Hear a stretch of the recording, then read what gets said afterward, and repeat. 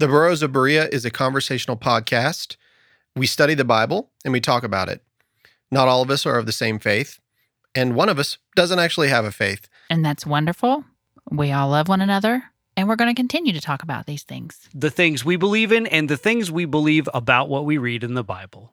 Not all of these are necessarily true. Some of it is opinion and speculation. Thank you for listening and speculating with us. There you go. That was good. Yes. You are listening to the Burros of Berea. Side studies. You ready for mine? Yes, I'm ready for yours. Okay. What kind of man was Boaz before he got married? What kind of man was Boaz before he got married? Mm-hmm. Oh, I think I know this, but I don't want to ruin it. Ready? Yes. I'm ready. I have no idea. Ruthless. It's a Bible joke. Yes. You got to know Boaz I and don't Ruth. know that yet. Yeah. Well, welcome back to the Burros of Berea. Bum, bum, bum, bum. I am Rick Welch, and to my left is Ralph Hicks. Ralph, I need a nickname for you, buddy. All right.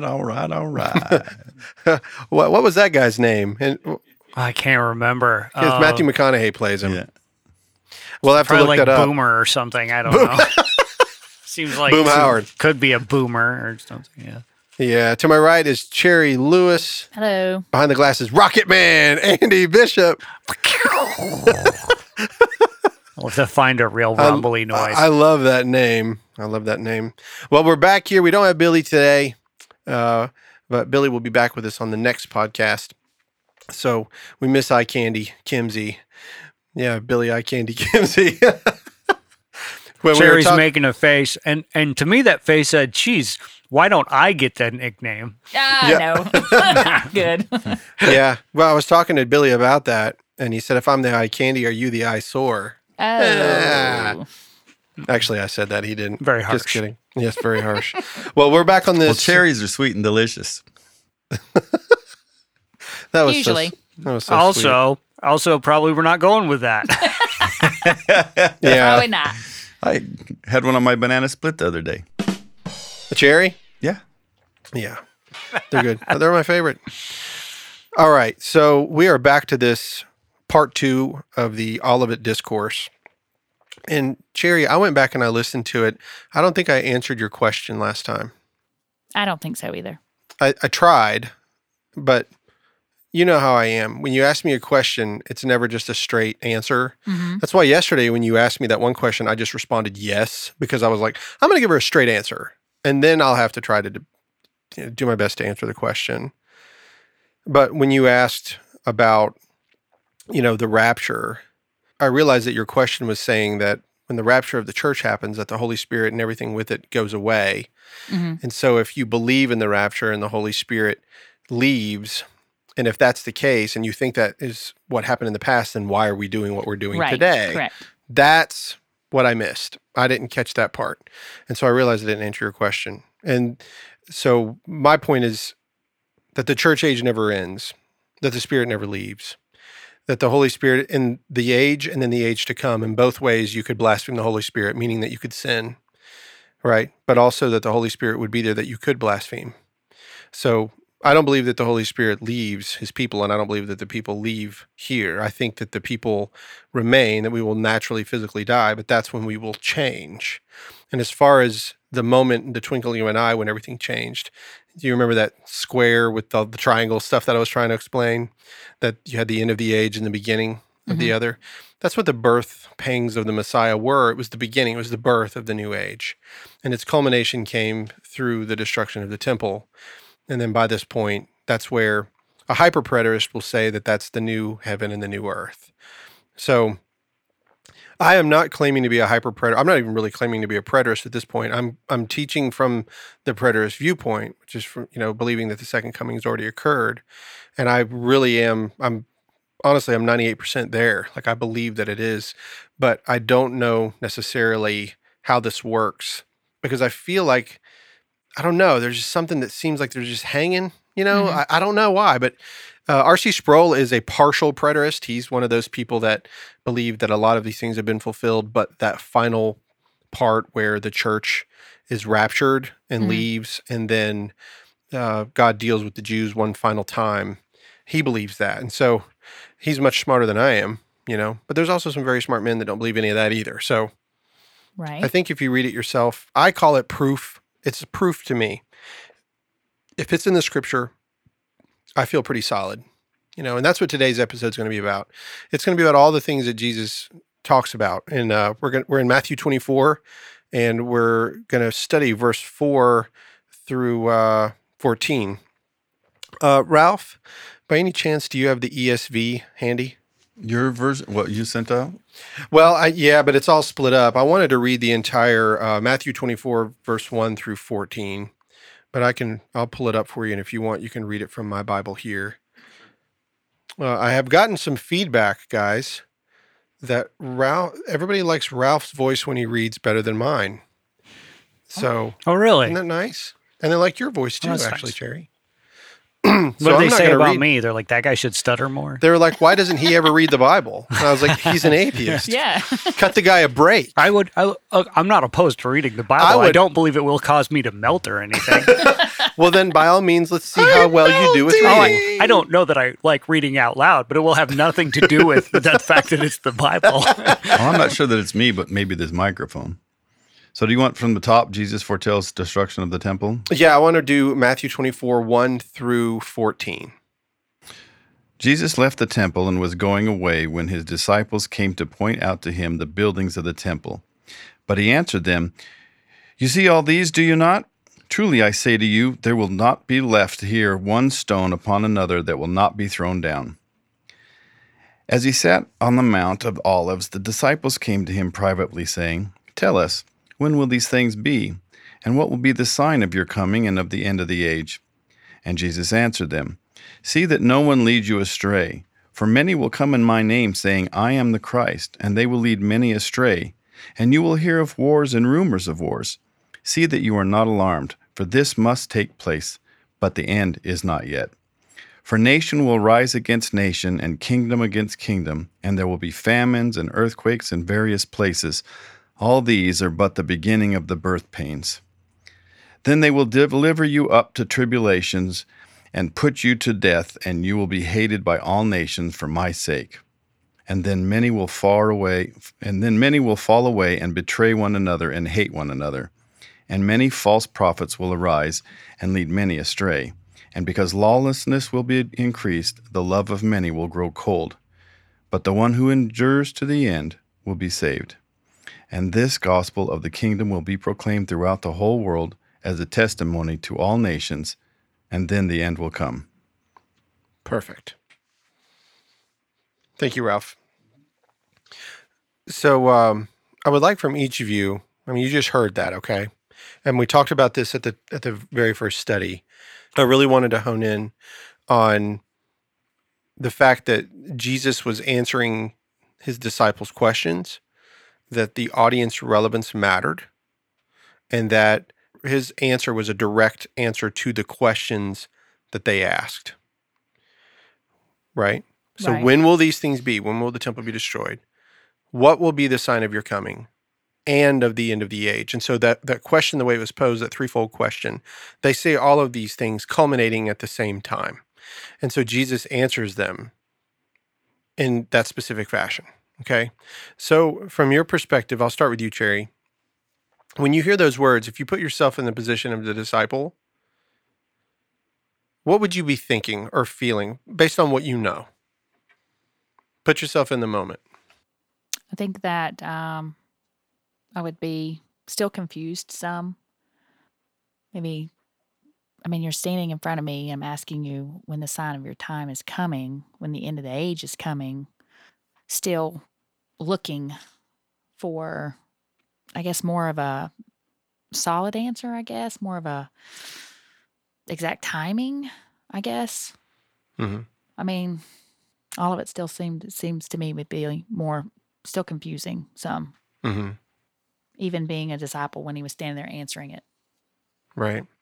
How about you, Andy, from a perspective of a disciple sitting there? Now, you got to keep in mind everything we've talked about. They've seen Jesus raise people from the dead. They've seen, these men have seen people healed of leprosy, withered hands being made restored, blind people seeing, deaf people hearing, raising of the dead. They've watched him do all these things, and they've just witnessed him go after the religious elite of his time. And then they're in this little intimate moment, and they're like, when are you going to be the Messiah? And those are his answers. I mean, think about it from that perspective. Like, It feels a little evasive, honestly. mhm. It feels a little evasive. It's very like, as Cherry says, it's not terribly specific. So I want to say something about, it's easy to misinterpret things like that or reinterpret them to fit whatever your personal narrative is, but I'm not sure that they would have been thinking about it like that. I don't know. My only thought is that it does overall feel a little evasive to me. Mm-hmm. Like almost intentionally vague, but maybe that's a language thing. I don't know. Mm-hmm. How about you, Ralph? Well, it seems to me it's there's two parts to it. At least that's how I see it. Is that there's two parts. There's the temple, and then there's the beginning of all of these things that are going to come. And so I know that in this that you wrote, you said that you think all of this happened at that time, but there's more to this passage. There are things around the passage like the wars and all these other different things that didn't all happen at that time. So to me, it kind of leaves open that the temple be destroyed, and then these other things are beginning. All of these things that are going to happen are beginning, and when they are to end, I don't know when they're going to end. I don't know. I tried to look and understand by what you were saying where they had all happened and that it had already been. And then I've also listened to other things that you've said and trying to figure out exactly what you mean by you think the second coming has come. So do you think the second coming is when he rose from the dead? Do you think it was 40 days after? When is it that you believe that the second coming took place? I believe the second coming took place around 70 AD. And this episode here, when we get into the notes of today, all of the, like what you just said a minute ago, or 30 seconds ago, you said that you see all the two parts, like the destruction of the temple and then all these other things like wars and rumors of wars and nation rising against nation, kingdom against kingdom, false prophets, all those things. What I'm going to set about to prove today is that all of those things actually did happen. Those things happened from the time of Christ's ascension all the way until the destruction of the temple. And it's found not only in Scripture, but it's also found through historical accounts. So you're saying that the second coming is different from the rapture? I'm saying that the second coming and as far as the rapture is concerned, I don't believe in the rapture, like the rapture of the church that is taught, especially today, like the dispensationalist view of the rapture. What we find in 2 Thessalonians, where we see people either disappearing and their clothes falling on the ground and planes crashing and cars burning and people floating up into the sky, meeting Jesus in the air and then flying into heaven and like all of that. We have plenty of scriptures that say, I will not have you ignorant, brethren. Those that are that have, the dead in Christ shall rise first, and we which are alive and remain shall be caught up in the air, and meet him in the air and be forever with the Lord.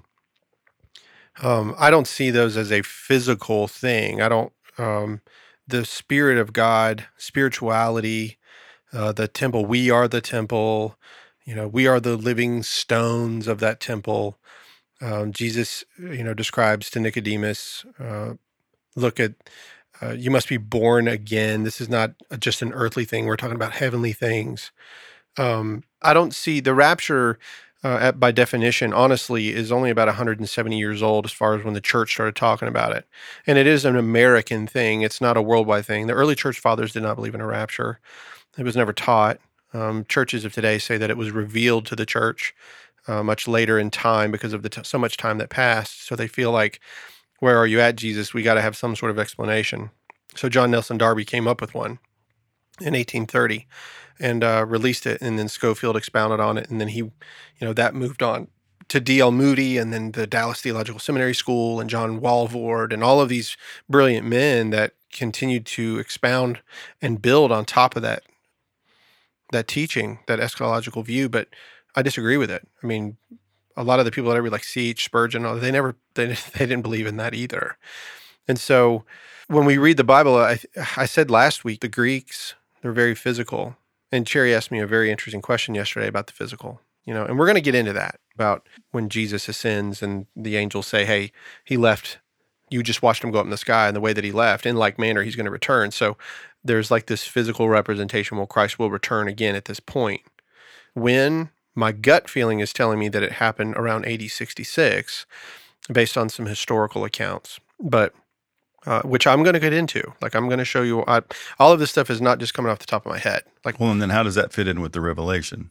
well, Revelation, Matthew 24, Daniel, pretty much Daniel 7 through the rest of the book, all of those, Zechariah, Amos, they all tie together. All of them, they tell a similar thing, but it's at the different points of when this judgment was occurring, the end of the age. So I don't believe in this earth-burning, cataclysmic destruction of the world. I do believe in a new heaven and a new earth. I just don't think that it's the way that we think that it is, the way that we've been taught. I've been taught this my whole life. I know what dispensationalism is. I used to study these prophetic books all the time, and I tried to understand it to the best of my ability.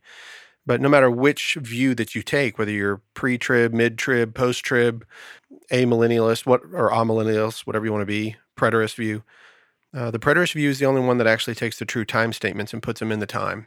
And there's enough biblical and historical evidence to prove it out. So they're just saying that preterist meaning past, that Past. this already happened. Yes. And that's the preterist view, which was pretty much the view of the church. I mean, for a long time. It just changed recently in the last, like I said, 170 years. 1830 to... The Revelation's been around for a long time. I know there's been a lot of the Catholic Church is really big on coming up with new things that aren't necessarily in the Bible. Mm-hmm. And scholars over the years have all come up with different things from that. Am I trying to understand what you're saying? Is this just an end of an age? Mm-hmm. Or was this second coming to you was just the end of that age, and now we're in a new age? Yes. And like I told Cherry, I don't know even if this was on the recording today or before, but I didn't throw the flag up here and say, I am a hyper-preterist and I only believe this. What I'm saying is that I have studied this for a large portion of my life. And I have always had to bend words to make it work, no matter which view that I've had. You have to bend it in some way. It's hard to put all of this together, matching it with the historical narrative as well as the biblical narrative. So I don't want to have to bend it anymore. So I decided when I started studying and reading the Bible as it was, like Andy described it perfectly in the last episode. He said, it's like two guys sitting there talking about something, and it's in its time frame. Like, this man said this to this guy, and that's how it is. I like that. Instead of reading the Bible like a newspaper, I'm reading it like a history book. And Jesus was talking to his disciples at that time, and he said, this is how it was going to happen.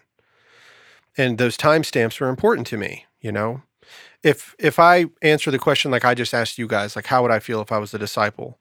That evasive thing that you're talking about, to me, it doesn't seem evasive. To me, it seems like it's over my head. Like, when he's talking to me, he's describing things that I cannot understand. I can't even fathom them. And he knows that. But he's telling us this anyway, because his words are eternal. His words matter. Mm-hmm. And ours, we're sitting there like scratching our head like a bunch of monkeys. Like, what are you talking about, right? And then it's not until you get to the book of Acts that, or late John and then the book of Acts, where he opens their minds to understand the scriptures and all the things that he had told them. They weren't able to understand it until they were given the ability to understand. So for me, listening to everything you just read, if I was sitting as a disciple, which is what I was trying to do when you were reading, I thought, that must be to think, like, we are all here with you. I have left my job. I've left my family. I have followed you for 3.5 years, and I have watched you do the most amazing things, and I believe that you are the Messiah. When are you going to finally be that Messiah? When are you going to reveal yourself to all of us? When are you going to show the world? When are you going to shock the world and do this? And he said, pretty much the world's going to hate you and you're going to die. They're going to kill you. They're going to hate you. I'd be like, what are you talking about? Like, what do you mean? Yeah, he kind of tossed it on them. Yeah. And then he goes like, Andy, sometimes you say some surprising things, but you're like, man, that took a hard left. Like when he, in the middle of the Olivet Discourse, all of a sudden it's like, and the sun will be darkened and the moon will lose its light and the stars will fall, Yeah, it does. sounded like a totally different author, really. Right. And as soon as that happens, that, and we didn't even read that today. But if I was a disciple sitting there, listen to that, and maybe they did understand it because they knew the Old Testament almost basically by heart, because that's all they ever did was go to synagogue, and listen to those things their whole life and memorize the Torah before they were 12. And, maybe they knew things that we didn't know. But to me, it would have been, this is way over my head. I don't know how to respond to that. I mean, I would reframe it to play devil's advocate. I would reframe it like, what if we were having that conversation and I answered you like that? Mm-hmm. I would... If I had just witnessed you walk on water and watched this man that had... I don't know these guys have that amount of faith in him. Yeah. Because, instantly when he's, when he dies on the cross, Yep. they're scattered instantly. I don't know that... Just because they scattered doesn't mean they didn't have faith. They were just humans and afraid. Faith, but how much? Or, it's one thing to believe in a man in front of you, but every once in a while somebody calls a game over and you're just like, okay, And well, I think, but if you look at their lives after they were done running and see the things that they did, and they were persecuted and they continued preaching and they continued writing letters and they continued doing things, that shows me a lot of faith. That's high. Sure. Yeah. But I think that maybe it developed as a result of his death. But in the moment of his death, I think I don't know that they saw him through the lens that we're projecting on their eyes. You know what I mean? I think they believed in him as a leader probably, but I don't know that they believed in him as a God. I think they believed in him as a religious leader, and everything else was probably to follow. I think, it's many a times several miracles that they watched, that they witnessed, walking on water, the raising of the dead, healing the sick, and multiple times over and over again, they still seemed as if they had questioned their faith, little faith. And then when he died on that cross, Peter went back to what he knew. I mean, it was almost like everything that they had faith in, everything that they had witnessed. I mean, he did all these things, but now he's dead. And I think they lost a lot of that with that. But when he rose again and they seen that, it seemed like that's when that faith, that smoldering fire was then lit again, and they were able to go out in confidence, because not only had they witnessed all of the miracles up to the death, then they witnessed the death, and then they watched him conquer death, which gave them that new refreshing, that new ability to go out and proclaim him as Christ. That is sort of my read. Have you ever been a part of something that was impingent on a single person? Everybody has been a part of something like that, where like there's something, everybody's doing a part, but there is one person holding it together, and you know damn well who it is, because you always do in those circumstances.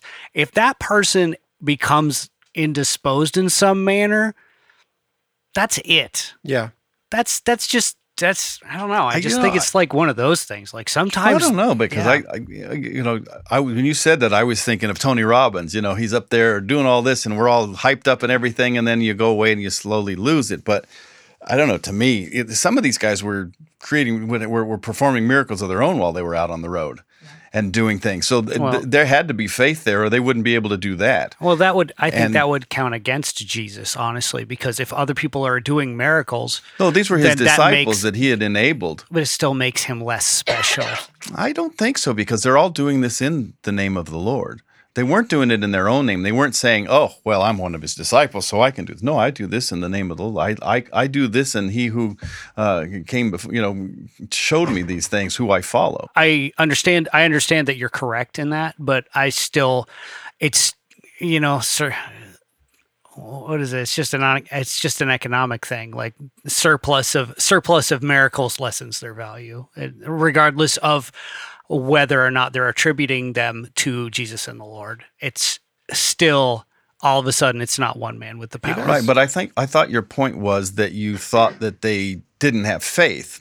And what I was saying is that, performing those miracles shows that to me, shows that they had faith, and that it would show other people that they had the faith and the conviction. And certainly when it happened, they were in shock and they were afraid, because Jesus on the this all happens. These 5 discourses from Matthew happen at the Mount of Olives when he was there talking to them, and then so he's having all these things, talking to them and scaring the heck out of them. And then some of these things, when he dies, they're seeing that this stuff is going to come true. And look at Peter. He denied him 3 times, even though he said he wouldn't. And he was right there. And he was still alive when he said, "You're going to deny me 3 times." "No way, I'm not." And then right at the moment, the cock crows, and he does it right away out of fear. So I think it was, my opinion is, it was more out of fear. And I don't think, had I been a disciple, I would have honestly thought that he would go through with letting himself be crucified. I think when he died, I would have just been in shock. Like, I definitely agree with that. Now what do I do? And I think at that moment, I don't think that they didn't have faith. I think that they were just in shock and now weren't prepared for the fact that this really did happen. So now they got to question everything, and now they got to think of everything, and now they got to find the new direction. And maybe, as you said, Cherry, that when he rose again and came back to him, maybe they got some clarity out of that. I think that most of them would have gotten that anyway, and some of them did beforehand. And there were a lot more than just 12 disciples. I mean, there were hundreds of thousands of people. There was that also Rufus. Him. I mean, so there was that eventually, right? There were There were a lot of people there, so I think there was a lot going on. But I think even if it were me, as much as I believe, to have him here, I would be in shock if the Lord showed up here today and was standing in front of him. I think I would be blank. Yeah, sure. I don't think. Then if he left, I'd be the same. Yeah, I don't think we disagree. You guys, when you were talking like that, I hadn't even thought about the fact that the disciples, when he sent the 70 out, and they were casting out demons. I hadn't even thought about that. I mean, pretty much the things that Jesus was doing, they began to do. So it sort of hinges on like what Andy said a minute ago, like when you have that one guy that's everything's impingent upon him being there, it's almost like they had the faith in Christ and what he can do, but then when their leader is gone, then suddenly all of that is gone. Yeah, I think it's just an organizational problem, honestly. So do you remember it? Well, I don't know if you remember. I don't even know if we talked about this, but Jesus he tells the disciples that he's going to leave and that it's better that he go. It's right? And why was that? Why was it better that he leave? Because then they were going to be comforted with the Comforter. Yes, he was going to send the Holy Spirit. So we've talked about that in the past. Like if Jesus had stayed on earth all the time, if Jesus wanted to send a message back then, he didn't have, cell phones like we do where you can, send a message or send an internet message and it go across. He was there in that position. He could only handle what was in front of him. He could heal somebody from afar off, but as far as like spreading the gospel or whatever, the gospel of the kingdom is what we were supposed to be, or what the disciples were supposed to be spreading, right? So it was better that the Comforter come because now the Holy Spirit goes from you to me to you to over there, over there, over there, over there. So the Spirit spreads. And when he set the Holy Spirit upon them, that's when they got their understanding. In the Pentecost, that's when they were endued upon high. So that's whenever they have him inside them. Right. Now he is telling them where to go and what to do and how to do it. That's how that works for them. But in Jesus' life, do you remember when I talked about how he grew in wisdom and stature? And we were way off topic, but this is okay. I mean, we'll get back to it. But do you remember I said when he grew in wisdom and stature, if he grew in something, that means he didn't have all of it? Yes. Yeah. Well, I picked up something in John chapter 13, and it was during our Lazarus study, but it hadn't really dawned on me because, and I wish I'd have brought it up back then. It probably would have made sense. But during the supper, it's John 13, we'll start at verse 2. During supper, when the devil had already put into the heart of Judas Iscariot, Simon's son, to betray him, and listen to this closely, Jesus, knowing that the Father had given all things into his hands, and that he had come from God, and was going back to God, rose from supper. It's almost like he gets this information at some point in his ministry. Like, now he knows that he's from God and that he's going to return to God. Do you see what I mean? It's almost like he discovered, he knew who he was. Even you remember when John the Baptist sent his disciples and said, "Are you the Christ or not?" And Jesus says, "Go back and tell him I'm doing all of these things." And so that, I'm raising the dead and the lame will walk and all of these things are happening. And so John would know. And I used to think, John was being weak, but I don't know that that's the case. I think maybe John, because he's the one that's supposed to make the path straight for the Lord, that he's asking him, "Are you the one or not? Because if you're not, I got to get out of this prison and I'm going to have to go find him. I got to make the path straight. Are you the one?" And he says, "Yeah, go back and tell him." And literally, John was dead the next day. I mean, they killed him the next day. So he got that little bit of information back from Christ. But I don't know if that's the case. But I always wonder when Jesus is on the cross and he cries out, my God, why have you forsaken me?" We know that it's Psalm 2. We can read it in Psalm 2, where David, the psalmist, writes that, my God, why hast thou forsaken me?" So it could be, but I don't think that is reciting scripture right there. I think that, is this an honest thing that the Christ is saying to the Father? Why have you forsaken me? Because we know what's happening to him. We know the transaction is the sin that's being laid on him, and that God the Father is literally going to crush him. It said it pleased him to crush him and to bruise him, like the Father. So, but the Christ was being separated at this moment, right? I don't know. It's very deep, but I often wondered, like, just how much Christ knew, and if he was like, if the Father was revealing himself to the Son from the time of birth until the time of his ministry, and then during his ministry, he spent all kinds of time on top of the mountain praying, right? Yeah. It said that he would stay up all night praying. Well, what's he talking about? Are they just having a conversation about what they're going to do tomorrow? Or is he seeking out what the Father's will is for him that's coming?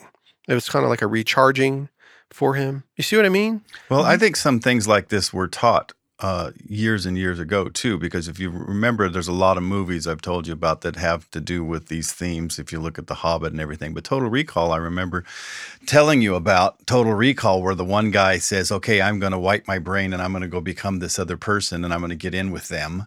And then at the end, we'll recharge my brain. I'll know who I am, and then we'll conquer them because I will have been inside with them. Mm-hmm. And that's that same thing where what you're talking about, did he understand exactly everything about who he was at that moment? And then they go through the same thing in Total Recall. At a certain point, he snaps out of it and realizes who he is. He's this other person. So Jesus comes to earth and separates and becomes man, and then at a certain point regains the understanding of, oh, well, that's right. This was the plan. Mm-hmm. This was the plan.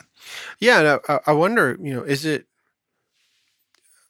growing up Baptist, coming from atheism into being a Baptist, they put about from the left to the right. I mean, they put so much emphasis.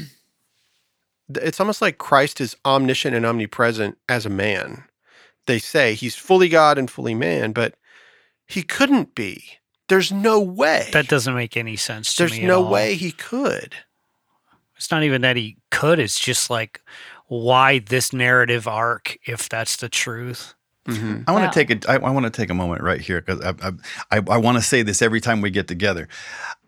I'd like just to take a moment for everyone who's listening.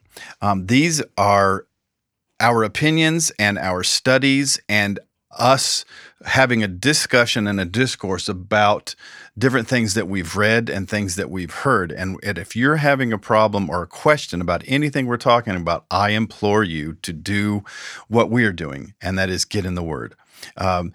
You will get understanding as you study more. And we are studying and talking with each other and studying on our own to get more of our own understanding. And what this is about with you listening to this and hearing things, I hope something that we say sparks you to say, hey, let me go pick up the book and see for myself. Right. Mm-hmm. Well, I think kind of the numerous times that he was praying, he was God in the flesh. It was Jesus. But it also says that, he understood us, all of us. And to be able to do that, then he had to experience what the flesh experiences. And we do get weak. And we do, have to go back time and time again and pray and keep going back into the Word, like you're saying. And trials and tribulations. Yes, it doesn't take much, man. And you're off in left field quickly. It amazes me at how quickly you can just a thought. Yeah. And for him to be able to relate to us, to make us feel, like he truly understands us, then we have to understand that he would know how that feels. So he keeps going back and he keeps praying. And I think that was more for our understanding than for his. Yeah. For us to be able to really grasp that he is our Savior, and he can relate to everything that we go through because he had to be flesh. And that would explain him praying, seeking out, constantly having conversations with the Father. Mm-hmm. I mean, even if he knew the plan, he would still experience that feeling of that flesh, the leakiness, I guess, of it. Yeah, is probably the best way to say it. I watched the first 2 seasons of The Chosen, and I love that show because it really shows his humanity. Yeah, that's one of the things that I like about it. Like, he jokes. Yeah, he dances, at a wedding mm-hmm. with his with his friends and with his mother, and he's genuine. He's happy, but he. When he's in Samaria and he's talking to that woman, it's like he's realizing now's the time to reveal myself. And he reveals himself in Samaria. I'd never picked up on that before, Like, I've read it a million times and never picked up on it. And then I went back and I'm like, man, that's what he did. He went to Samaria. That's where it started. And he tells that woman, everything about her. So there are things that God revealed to him as a man that he would know that was in other people. And he knew what was in us. It's a strange thing to try to think of all God, all man. I wrestle with it. I think everybody wrestles with it, which is part of why I'm here. Yeah. Right. I mean, I've studied this all my life and taught catechism and taught Bible study and been a part of Bible study. And I've done a lot of this. And at one point, was thinking about becoming a priest, and I still have the letter from the Monsignor about it. And I still have questions. I stick to my faith. I stick to, if there's something I don't understand, I study it. If I still don't understand, then I just believe it as it's read Mm-hmm. and take it at face value until it's shown to me. Yeah. Right. Sure. Well, that's been good. Let's we've been doing this for a while, and let's go ahead and try to wrap this the study up. We're only going to go through verse 4 through 15, and I want to show you guys some of the biblical fulfillment of what Christ said that would happen in their time. So if we think about it from the disciples' perspective, it could have been evasive or it could have been over their head, but they would have learned these things after they received the Spirit. They would have seen the things that Jesus had told them, and those things would have been brought to remembrance because the Holy Spirit does that for us and brings us the remembrance of the words of Christ. So verse 4 through 5 of 24, it says, "And Jesus answered them, 'See that no one leads you astray, for many will come in my name, saying, I am the Christ, and they will lead many astray.'" So I thought that was very interesting because the Lord begins with a warning against any expectation of his immediate coming. Think about it. His first response is that he's not going to come, but he said that the false Christ would soon be appearing. Do you see what I mean? And that it was going to take some time. And from that perspective at that time, based on what I believe, it's going to be another 40 years before he returns. And if you guys believe in dispensationalism, it's been 2,000 and something years and he still hasn't come back, right? So there, he's telling them, hey, there's going to some people coming. So the expectation was already set. I'm not coming right away, right? And so, and I was going to get into Zacchaeus. We don't have that much time. Maybe I'll try to get into it later. But while he's at Zacchaeus' home, if you want to read in Luke chapter 19, you'll hear the story of that wee little man that climbed in a sycamore tree just to see Jesus, who was one of the most hated men in all of Judea, who was a chief tax collector.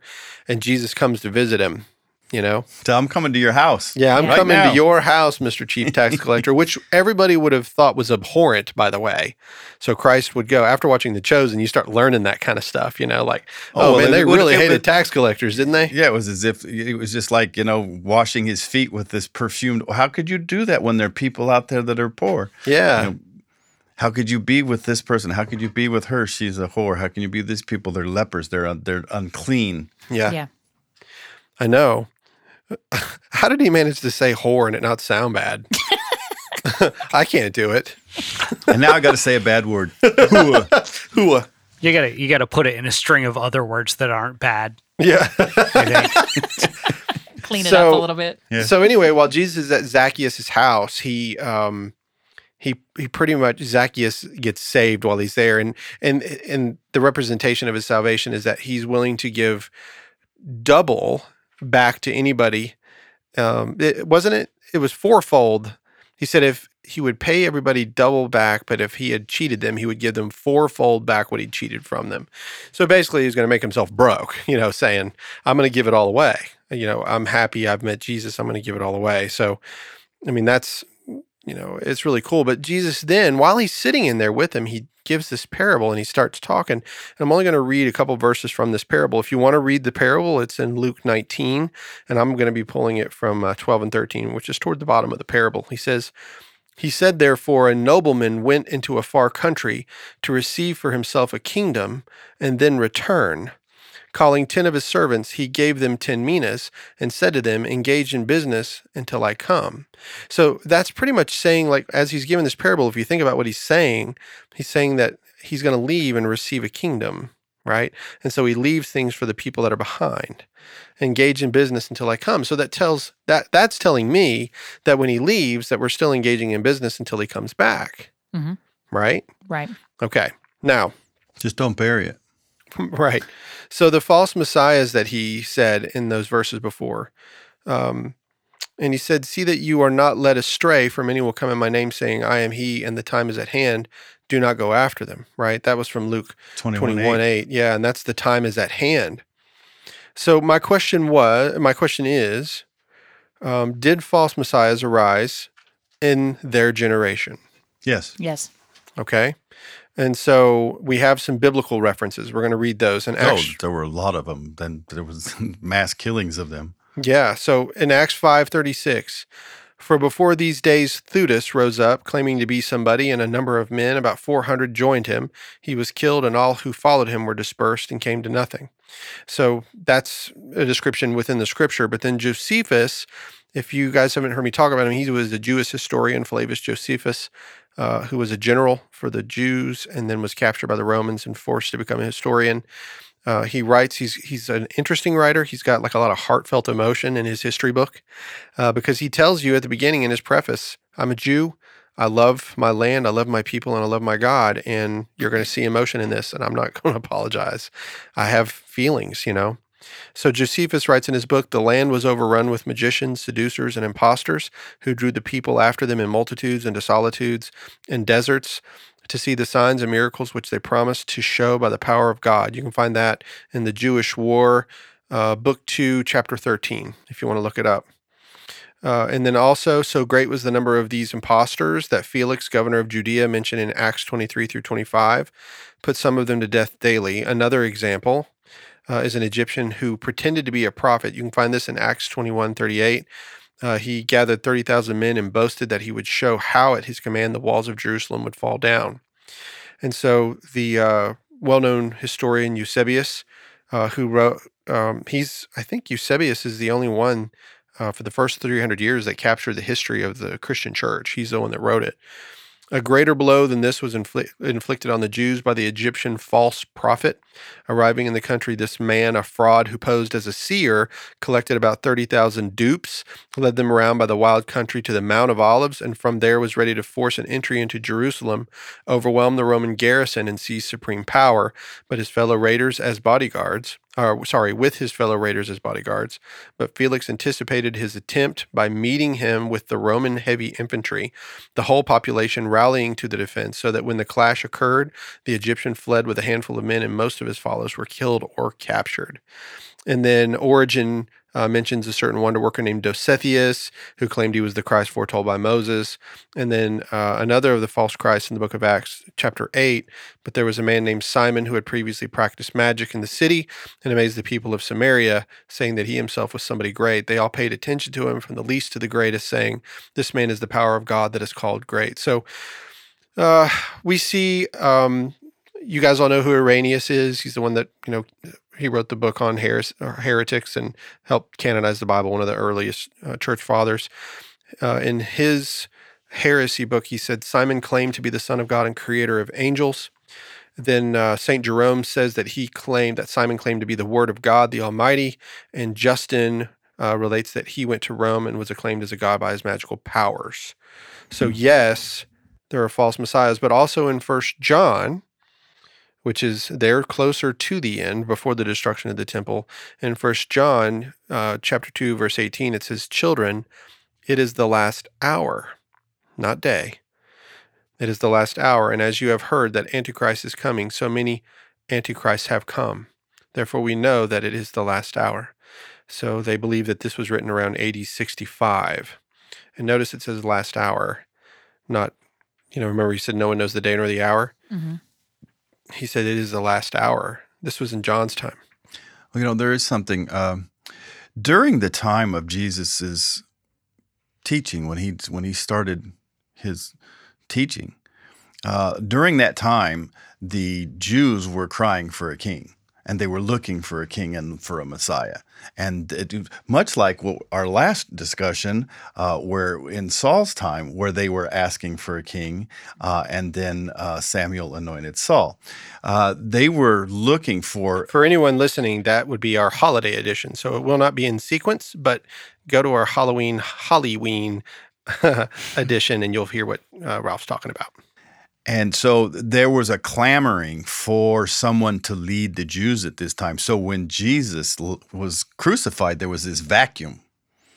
And there had been false prophets during all of that time. But then when Jesus was crucified, there was this vacuum of people trying to fill that void, trying to be it looks like an opportunity. A leader. Oh, absolutely. Yep. And just so it's understood, even according to Josephus and Irenaeus, there weren't a lot of false messiahs prior to this. There weren't. I mean, when Jesus started, he was sort of like the guy that started it. He was one of the first ones with what you say might have the cojones to do it, but he was the real one. So I could see that. Sure, because there had been people that had done it, but most of them had been killed. Mm-hmm. Pharisees and the Sadducees put that to bed in a hurry. Yeah, I just want to point out that Rick briefly talked about a magical Justin. And that just sounds like a fun guy. Yeah. A magical Justin. Yeah, every time he went somewhere, his last name was Time, actually. Yeah, Justin. Justin Oh my Time. God, was it really? No, but isn't that funny? I was going to say, that's too good. Yeah. I shouldn't have believed that.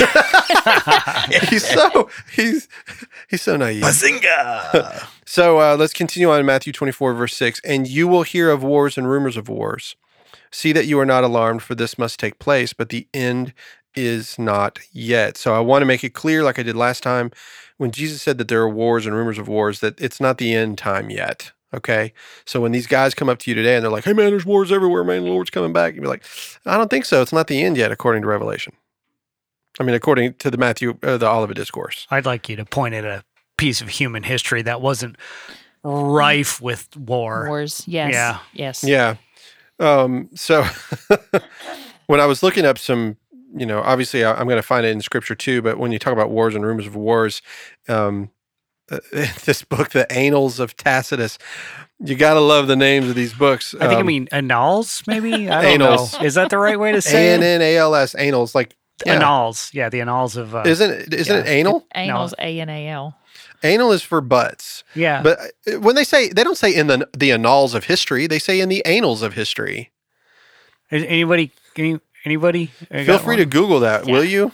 So Google I'm it. not saying the word, but it's Do true. me a favor, Andy. Pull up ANNALS on Google and let Google Pronounce it. pronounce Say it it. for us. Absolutely. I want to hear it say Absolutely. anal. No, anals. So while you're looking it up, interrupt me when you get there. So basically, did the disciples hear of wars and rumors of wars? Yeah, because anals is not a plural for anus, because Hold on. Is Hold on. for that. I'm going to turn my phone up and try this. Let's Ready? see if we can hear it. Yep. Annals. Annals. Annals. So in Tacitus, I knew it wasn't anus, anal. I knew it wasn't anal. Well, look, I got to be honest with you. Whether Being it's anal Greek or about Roman, this, there I was a think. lot of anus stuff going on. No, back I then. think that's Greek. Very true. So They liked the butt. in the annals of history of Sherry Tacitus, just gave me a look. I deserved every bit of it. side glance. Bumblebee in. So Tacitus, who was the Roman, basically he was the counterpart of Josephus. He was alive at the same time, but Tacitus was the Roman historian, the same time that Josephus was doing the history of the Jews, but he was also under the power of the Romans, right? So Tacitus is what he says. We find such expressions as these: disturbances in Germany, commotions in Africa, commotions in Thrace, insurrections in Gaul, intrigues among the Parthians, the war in Britain, war in America, in Armenia. There was no America, sorry. Among the Jews, the times became turbulent. In Seleucia, 50,000 Jews were killed. There was an uprising against them in Alexandria, and a battle between the Jews and Syrians in Caesarea. 20,000 were killed. During these times, the Emperor Caligula, we all know who that guy is. Was Caligula the one that was like Dracula?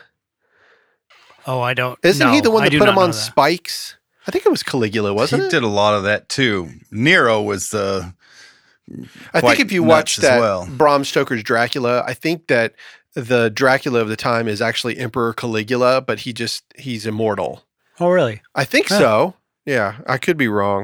It wouldn't be surprising. I just know that it's a movie where just curious. In the annals of Keanu time, Reeves. ANNULS. Can you turn towards the mic a little? Keanu Reeves. Thank you. Just going back to the annals as ANNULS. No, that's annuals. ULS, not UALS. Annuls. Annals. Man, there's a Annals. lot of anal words. Annals. Yes. Annals? Annals. I don't know. In I don't the know what I'm talking in the about. annals of anymore. I'm history? just making noise. All right, moving on. So, verse 7. So, we've seen that there were wars and rumors of wars. We got it. Nation fighting against nation. So, in verse 7, for nation will rise against nation and kingdom against kingdom, and there will be famines and earthquakes in various places. So, what I did was a search to see, were there nations against nations at the time? Yes. Josephus writes, at Caesarea in AD 59, the Jews and Syrians contended about the right to the city, and 20,000 Jews were slain. At Scythopolis, over 13,000 Jews were killed. Thousands were killed in the other places. And again, at Alexandria, 50,000 were killed. And at Damascus, 10,000 were killed in an hour's time. So how about famines? I don't have a problem with any of that. I do have a problem with one thing, knowing that we're running out of time, is how did they get to the whole world? Because there are several continents that aren't mentioned. I'm going to get to it at the end of this. Okay. I promise. I'll come back to if I get to the end of this, we're going to get to it. So famines. So there is a famine that's actually foretold by Agabus, who was a prophet in the book of Acts. He was a Christian, and one of them named Agabus stood up and foretold by the Spirit that there would be a great famine over all the world. This took place in the days of Claudius. Acts chapter 11, verse 28. So there's a timestamp. In the days of Claudius. This is prior to Titus and all of them. So the disciples would have known because all of these Christians were talking about the famine. And so this very famine was mentioned by Tacitus, Suetonius, and Eusebius, and is said to have been severe in Jerusalem. Josephus wrote that many people perished for want of food. Judea was especially hard hit by famine, and the disciples sent aid to them. So in Acts chapter 11, 29, so the disciples determined, everyone according to his ability, to send relief to the brothers living in Judea. So that was due to the famine. Tacitus speaks of a failure in the crops and a famine consequent thereupon. Eusebius mentions famines during this time in Rome, Judea, and Greece, and there were famine in those years before the fall of Jerusalem. So there you go. Now, also, I think it's in the book of Matthew, in Matthew or in Luke. Sometimes the word pestilences is put in it. Famines and pestilences. There was the pestilence is a rapid spread of disease and epidemics, right? So pretty much wherever famine is, pestilence is. Okay, just a quick aside. Caligula is definitely known as the cruelest Roman emperor. Yeah. He was quite the bastard, apparently. Yeah. I mean, he has that historically, but when we start getting into Nero, Yeah. I don't think there's anybody worse than Nero, man. I mean, but I don't know. Caligula was the guy that ran around like spiking Arabians and people they were like putting them on spikes and like hanging out in the middle of nowhere. I mean, it's, there's another anal of history. All right. So Josephus records that pestilences raged in Babylonia in AD 40. All right. So let's talk about earthquakes. Did the disciples experience earthquakes in their lifetime? I don't remember seeing it in the Bible, but I'm sure that there were earthquakes then as there are now. Just like there was famines in the time of the pharaohs of Egypt and their Joseph and all that. Absolutely. Are earthquakes common? Is there a fault line kind of in that general I was wondering about that. I don't know. Because you could, I mean, if there's a fault, then So I'm going to go into likelihood something that religion differs on, and that's the timing of the earth. But I had read an article once that could be wrong, but I had read an article once, and this is why I was asking you about when they got to the whole earth, because at one time it is said that the earth was all one. Yeah, but that would have been apart. before people. I get that. I'm just saying, biblical time, what preachers and people talk about in biblical time and what scientists say is the time of the humans is What do you mean? different. What are you trying to say, Andy? You trying to say that this world is older than 7,000 years? I mean, a little touch. No. Pangea, that's what that's called. Pangea, yes. All right, earthquakes. So Tacitus, that Roman historian I was talking about, he wrote, frequent earthquakes occurred by which many houses were thrown down and 12 populous cities of Asia fell in ruins from an earthquake. Obviously, we know that Paul spent a lot of time in Asia Minor. Seneca, a Roman philosopher and historian from 4 BC to AD 65, wrote in the year 58 AD, how often have cities of Asia and Achaia fallen with one fatal shock? How many cities have been swallowed up in Syria? How many in Macedonia? How often has Cyprus been wasted by this calamity? How often has Paphos become a ruin? News has often brought us to the demolition of whole cities at once. In AD 60, Hierapolis, Colossae, and Laodicea were overthrown from earthquakes. There were earthquakes in Crete, Apamea, Smyrna, Miletus, Chios, Samos, and Judea. There were literally earthquakes in diverse places. So, even though, if we have to remember, Jesus said, when you hear all of these things, it's still not the end. So there's going to be a lot of things that happen in that period between the time that Jesus ascends until they actually see the destruction of the temple, which was what their question was. When is this going to happen? So he says all of this stuff's going to happen before you see the destruction of the temple, right? Mm-hmm. All right. So, and he says that in Matthew 24:8, continuing, it says, all these are but the beginning of the birth pains. Now, as I had said, I can never remember if it was on the podcast or if we were just talking. Cherry and I, we communicate too much about this stuff. But basically, the birth pains of the Messiah, this is where there's a lot of woe and travail, pain. Things are happening when it's going from death to life. So as Judaism of its time is dying, Christianity is being born. And through much sorrow. He was called the man of sorrows. Through much pain and delivery. So this is just the birth pains, right? So let's see here. All right. Well, his death was the beginning of all of that. His death and resurrection and the temple, that was the beginning of all of these pains that will continue until he does come again. Right.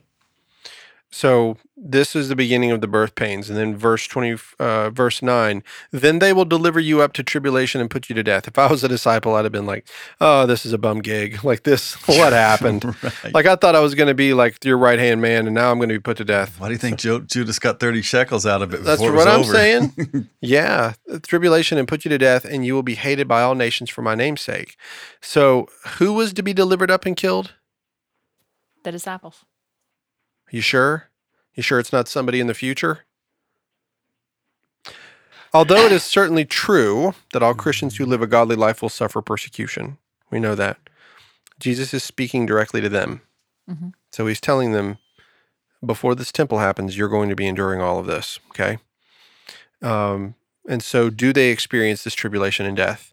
prior to the destruction of the temple. Yes. Yeah. Yeah, we do. So let's find the places. Here we are. Acts 4:3, and they arrested them. Talking about Peter and John and being in prison, and they arrested them and put them in custody until the next day, for it was already evening. That's Acts 4:3. Paul and Silas were beaten and imprisoned, and when they had inflicted many blows upon them, they threw them into prison, ordering the jailer to keep them safely. Having received this order, he put them into the inner prison and fastened their feet in the stocks. Paul was brought before Gallio in Acts 28:12, Felix in Acts 24:24, and Agrippa, Acts 25:23. Stephen was stoned to death, and Saul of Tarsus was there approving of it in Acts 7:59. James was killed by Herod. As soon as Paul started preaching, he began to experience persecution. We see that in Acts 9. When many days had passed, the Jews plotted to kill him, but their plot became known to Saul. They were watching the gates day and night in order to kill him. And then later in 29, it says, and he spoke and disputed against the Hellenists, but they were seeking to kill him. Paul was beaten 5 times by the Jews. It says in 2 Corinthians 11:24 and 25, 5 times I received at the hands of the Jews the 40 lashes less 1. What did we say that was, 195? 3 times I was beaten with rods. Once I was stoned. 3 times I was shipwrecked. A night and a day I was adrift at sea. So Jesus said the disciples would be afflicted, beaten, and imprisoned.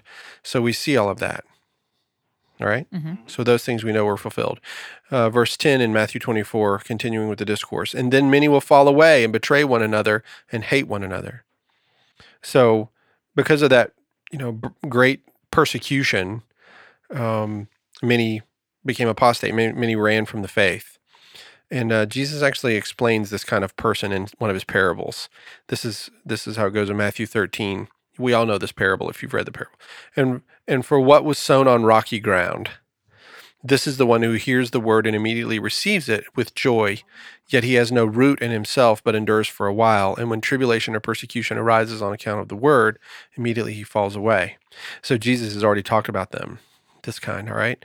So now back to the discourse, chapter 24, verse 11. And many false prophets will arise and lead many astray. So these aren't the same as the false messiahs of verse 5, okay? These are false teachers that are among the believers, all right?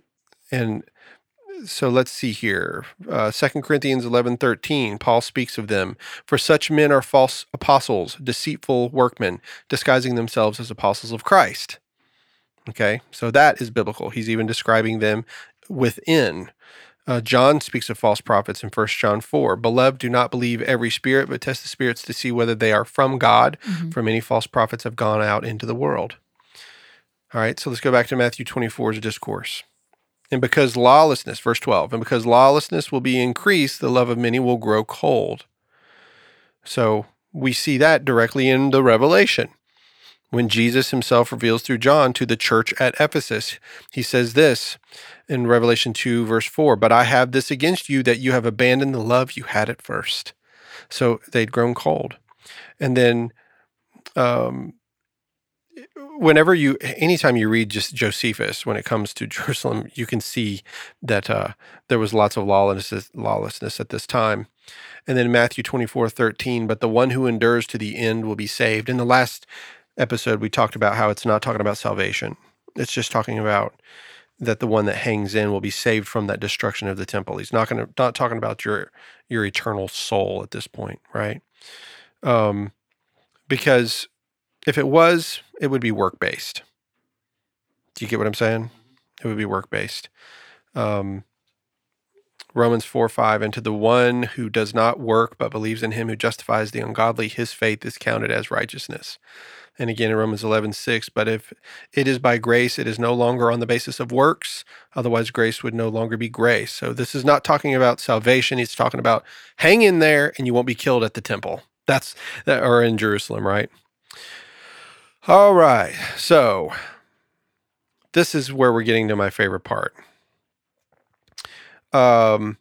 Then let those who are in Judea flee to the mountains, and let those who are inside the city depart, and let not those who are out in the country enter it. Did I send you that, Cherry? About whenever they fled from the city and went to Berea and Josephus? No? I don't think so. I sent it to you. I did. It was the picture of the books. Okay. Yeah, and I sent them to you this morning. You probably didn't have time to read them. Right. And I'm going to pull them up and read them here in a second. So, I'm in order to describe the last 3 verses, and then we'll stop for the night. We're going to go on to verse 14, 24:14. And this gospel of the kingdom will be proclaimed throughout the whole world as a testimony to all nations, and then the end will come. So there's a Christian broadcasting network that is trying to get the gospel to the uttermost parts of the earth so that this will hurry up and get the kingdom here. That's what they're trying to do. But I'd be surprised to know. I don't think God's going to change his timing for a bunch of Christians. You don't think No.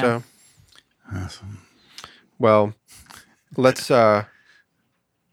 see. I've got to find those verses. Here we are. It says in Colossians 1, this is a letter by Paul, verse 5 through 6. Because of the hope laid up for you in heaven, of this you have heard before in the word of the truth, the gospel which has come to you, as indeed the whole world, it is bearing fruit and increasing, as it also does among you since the day you heard it and understood the grace of God in truth. So Paul's saying that it's reached the whole world at this point, okay? Now, if you want to parse the word world and be like, okay, maybe it's their Jewish world, because we talk about that. Localized flooding or localized whatever, I'll say that the world could mean something The world more as localized. they know it. The world as they know it, right? Well, here's something that might change your mind. Colossians 1:23, if indeed you continue in the faith, stable and steadfast, not shifting from the hope of the gospel that you heard, which has been proclaimed in all creation under heaven, and of which I, Paul, became a minister. So I don't know how you What color are those words? they're white.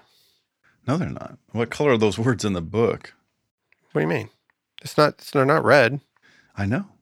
Just this is Paul saying this. What, are you trying to say that Paul wasn't a minister of No, God? I'm just saying Paul's saying that it's gone throughout the whole world. But is it the world that he knows, or is it the entire world? all creation? It has nothing to do with the world he's in. It's under all creation under heaven. That's what they're saying, is that by this point, within 40 years, the entire gospel went throughout the whole world. The whole world. According to who? According to Paul. Okay, well, according to Paul. Is Paul led by the Holy Spirit when he wrote the book? You better answer my question, Ralph. Are you saying I no? feel that Paul was led by the Spirit when he wrote the book, but I also can see Paul's knowledge being limited as to his understanding, like you're saying, in his time. Just like you're saying, when the disciples asked Jesus a question and Jesus answered it, it's in that time. So to say that it had reached the whole world, in Paul's mind, all the creation under heaven, because that would be what he only knew of, he's saying, yes, this has been preached. Necessarily, do we all know at this point hadn't that been many across more the people pond. have came since then, more continents have been discovered, more people have been born, so it wouldn't necessarily be all the creation at that time, because we've had more creation since So to then. what he believed. What does that have to do with the second coming of Christ? It doesn't. It's just about that specific, what he's saying. He's saying in that time frame, in his knowledge, it was preached Right. to all. But at in time. that time frame, the destruction of the temple, which Jesus said would happen, happened. And if it happened, then that means that Christ came. That's how he's answered the question. So even if it is their own little world, that doesn't mean that the second coming of Christ can't happen, that you are living in the church age, and that every single human being that is born is depraved and needs the gospel. Why? What does that change about our commission in the world? That doesn't change anything It about is, our doesn't it? commission, but it does. It You're does. you're saying question the- localized timing I'm and just- his inability. I'm just questioning that everyone in the world has been shown the message at that point. Well, look, I'm just going based at on what that the Bible time, says. possibly so, based on what Paul knew. What are you saying, Andy? What are you mumbling over there? I think it's unreasonable to believe that that is literally true. I don't think that there's any fact outside of the Bible that could support that assertion. That There are Yeah. Aborigine. There are people that Yeah. have never been discovered, that have Yeah. been living forever and have their own language that no one else knows. There are Yep. babies that can't understand or listen or hear. I just don't think there's anything outside of the Bible that could possibly support that statement. Well, how many babies are born every second? Then how in the world is the entire world ever going to hear the gospel if we're going to parse it like that? I mean, sure. Well, I don't You're think never going to get to the everyone in the world Aborigines. at that one time heard it either. It says all creation under heaven. Again, But I guess what I'm saying is, when you find me a said second this, source on that. That's all I'm saying. I just Okay. want another source. you're saying for us to be like in that time as the audience, and I'm putting myself in that time, and I'm saying based on the ability of Paul to understand what he knows and where he's been and what he's encountered, he is factually saying in his time, to his knowledge, it has been preached to all. He might believe it. Sure, he might believe that. Yes. Now, did Paul receive his revelation from man or from Christ? From Christ. All right. Does Christ sit at the right hand of the Father? Yes. Does Christ know his creation and did he create it? Yes. So if he received his revelation from him, would it be safe to say that Paul may not just be talking from his own perspective, but he might be writing words that are Holy Spirit driven? Is it possible? I think all the books of the Bible were written by Holy Spirit driven. Right. But man still gets in there. Because do you realize what we're doing today? We're reading from the Bible and talking about the Bible to the Bible, right? You see what I mean? Yeah, 3 languages after the Yeah, Bible it's was like- written from one language to another and now ours. Now, when we're having a conversation in this podcast about Christians who are reading the Bible or people who are reading the Bible and trying to understand it, and we're talking about all the different eschatological views, soteriology, all the different views of the Bible, we're coming from this perspective. We're saying that there is going to be a specific view, whether you're a pre, mid, post, whatever. Everybody's got their decisions. But they all have one rule. The Bible interprets the Bible. All of them have the same rule, biblical hermeneutics. The Bible must prove out the Bible. That's how it works. So that's nothing more than what I'm saying. I'm telling you that the Bible is telling you that all the earth has heard this message, that it's been, and then Jesus said, the gospel must be preached to the entire world. If he tells the disciples, you will be hated by all nations because of me, then that means that all nations have heard the gospel and therefore hate him. Is that not true? In that time frame. Exactly. So in the reference of his world. So if I'm talking about, and if he said this generation shall not pass, is it in his time frame? Yes. Then how can we say that it's 2,000 years from then? I don't know that anybody here did. Oh yeah, they are. They're in this room. They are. I'm not Might have arguing. misinterpreted that. No, I'm just saying that their eschatological view is that there is a future coming of Christ. I'm saying Jesus said all of this would happen in their generation. I'm saying that if you're going to say that the second coming of Christ has came, then spiritually, biblically, it should be in the Bible. That's why we have the side conversations that you and I have. Because in one sense, you're saying read the Bible, read it in its time frame, just it is. Like I'm talking to Ralph. Ralph's Yes. talking to me. We're in this moment. We're reading it.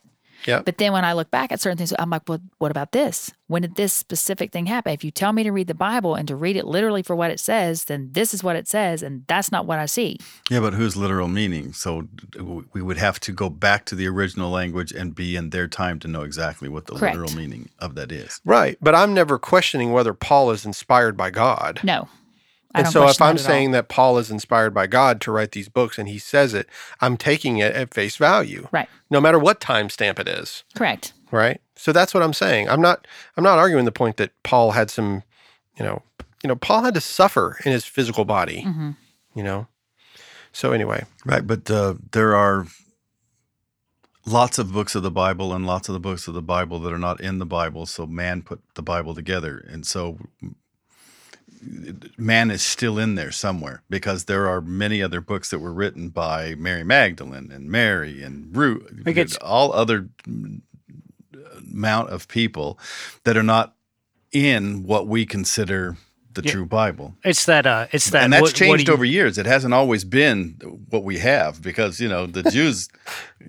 I'm not laughing at you. I was just sitting here thinking when you were talking, like what you just said, and I thought there's going to be people that have the dispensationalist view that are literally pulling their hair out right now listening to this. Yes. They're dying. They're like, oh, if I was there, I would tell him. I would read this and I would read this and I'd pull out of this in 1 Corinthians 15, verse 15. I would say this and this. I would do this. Like, there's people out there right now that are listening to this.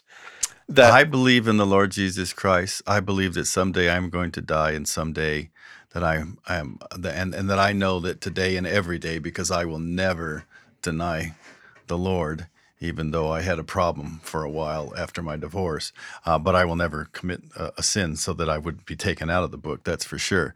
I know that I'm going to heaven. I know that, and for whatever heaven is, we call it heaven. We have no idea what heaven is. which is but a I good will be point. with God. People that put their trust in him, regardless of your eschatological view, that you've put your trust in him. Absolutely. So keep that in mind. Yeah, that's a good point.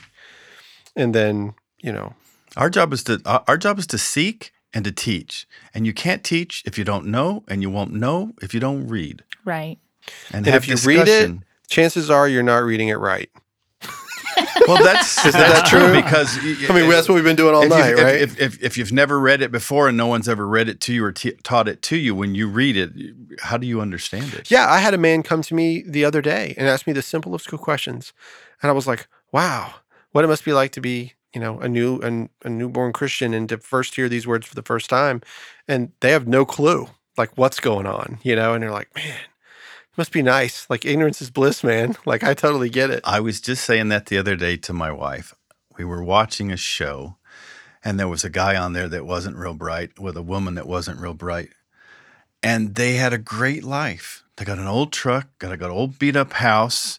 They got kids, and they have all the food that they need. And Simple's they're good. as happy as they can be. They don't have a care in the world because they're not trying to be better. They don't know that they should try to be. They're not going for this and trying to this and got to work hard and got to get this. They're just living and loving and being. And I'm like, God, wouldn't it be nice to be that?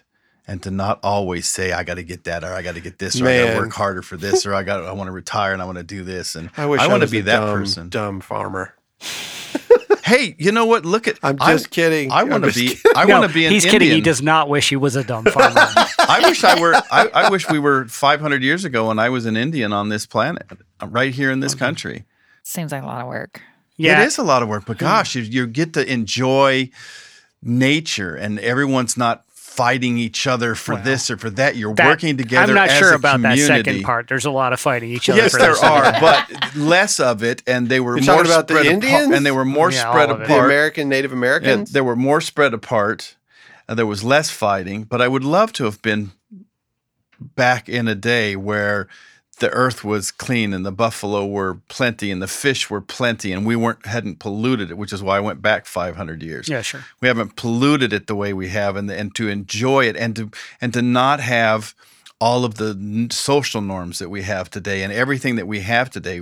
And I do know that this does exist in some third world countries, and there are some places in Africa and in jungles where people have been living forever and ever, and under this system of everybody pitches in and everybody does something, and we're enjoying life and the world and the way it was meant to be. No, it's a very romantic notion. Absolutely. Mm-hmm. Yeah. Have you guys ever seen The Gods Must Be Crazy? Oh yeah, that great. is terrific. Yeah, What a wonderful film. Great. If you haven't seen absolutely, it, yeah. when he drops that Coke bottle down, That was it terrific. changed that entire tribe. I love that movie. Yeah, it was great. I mean, It was such a good movie. He tries to throw it back to the gods, and it falls back and hits him in the head. Yep. And he's cursing and going like, take back your Coke bottle. There's literally some dude flying over in a plane. It's just drops of Coke bottle. It's an old movie. Anybody was a listening great should, movie. should so look it up. good. It's worth your time. It will stand up, Absolutely. I promise. It does, and when it describes what it's like for the common man of today, like not, and now this man, he has this clock that wakes him up and tells him that he must go and stand here and work to receive money, and it shows him at work how ridiculous our lives are in comparison to that Aboriginal tribe. It was so funny. That's like the guy that's he makes a little widget every single day and he trades it for food. Mm-hmm. And the guy comes up to him and says, "Oh, we should sell this. we could sell this and we could market it and we could do this and we could do this. And then when we do this, you're going to get all of this money. And then what you're going to be able to do when you get all this money is do all of these great things. And then you're going to be able to retire and then move to a little fishing village and make your little widgets. And he's like, excuse me. I'm already making my widgets, bro. That's good. Well, that's it for this episode. Believe it or not, a big one. that was a big one. That's what she said. Not to you. Make sure to put a real rim shot after what Ralph just said there. Anyway, so we will be back. We're going to continue this study. I think this is a 6-part study. We're only in part number, 2? Mm-hmm. So we got 4 more parts to go. It gets deep up in how here. many are we doing on Saturday? 2? Or you wanted to do the whole 4. thing? We're doing some catch-up episodes this coming Saturday. We're doing 4 episodes. Somebody bring the hot wings. You got it. We're the medium. Hey, we wings. should text each other back and forth about who's bringing what.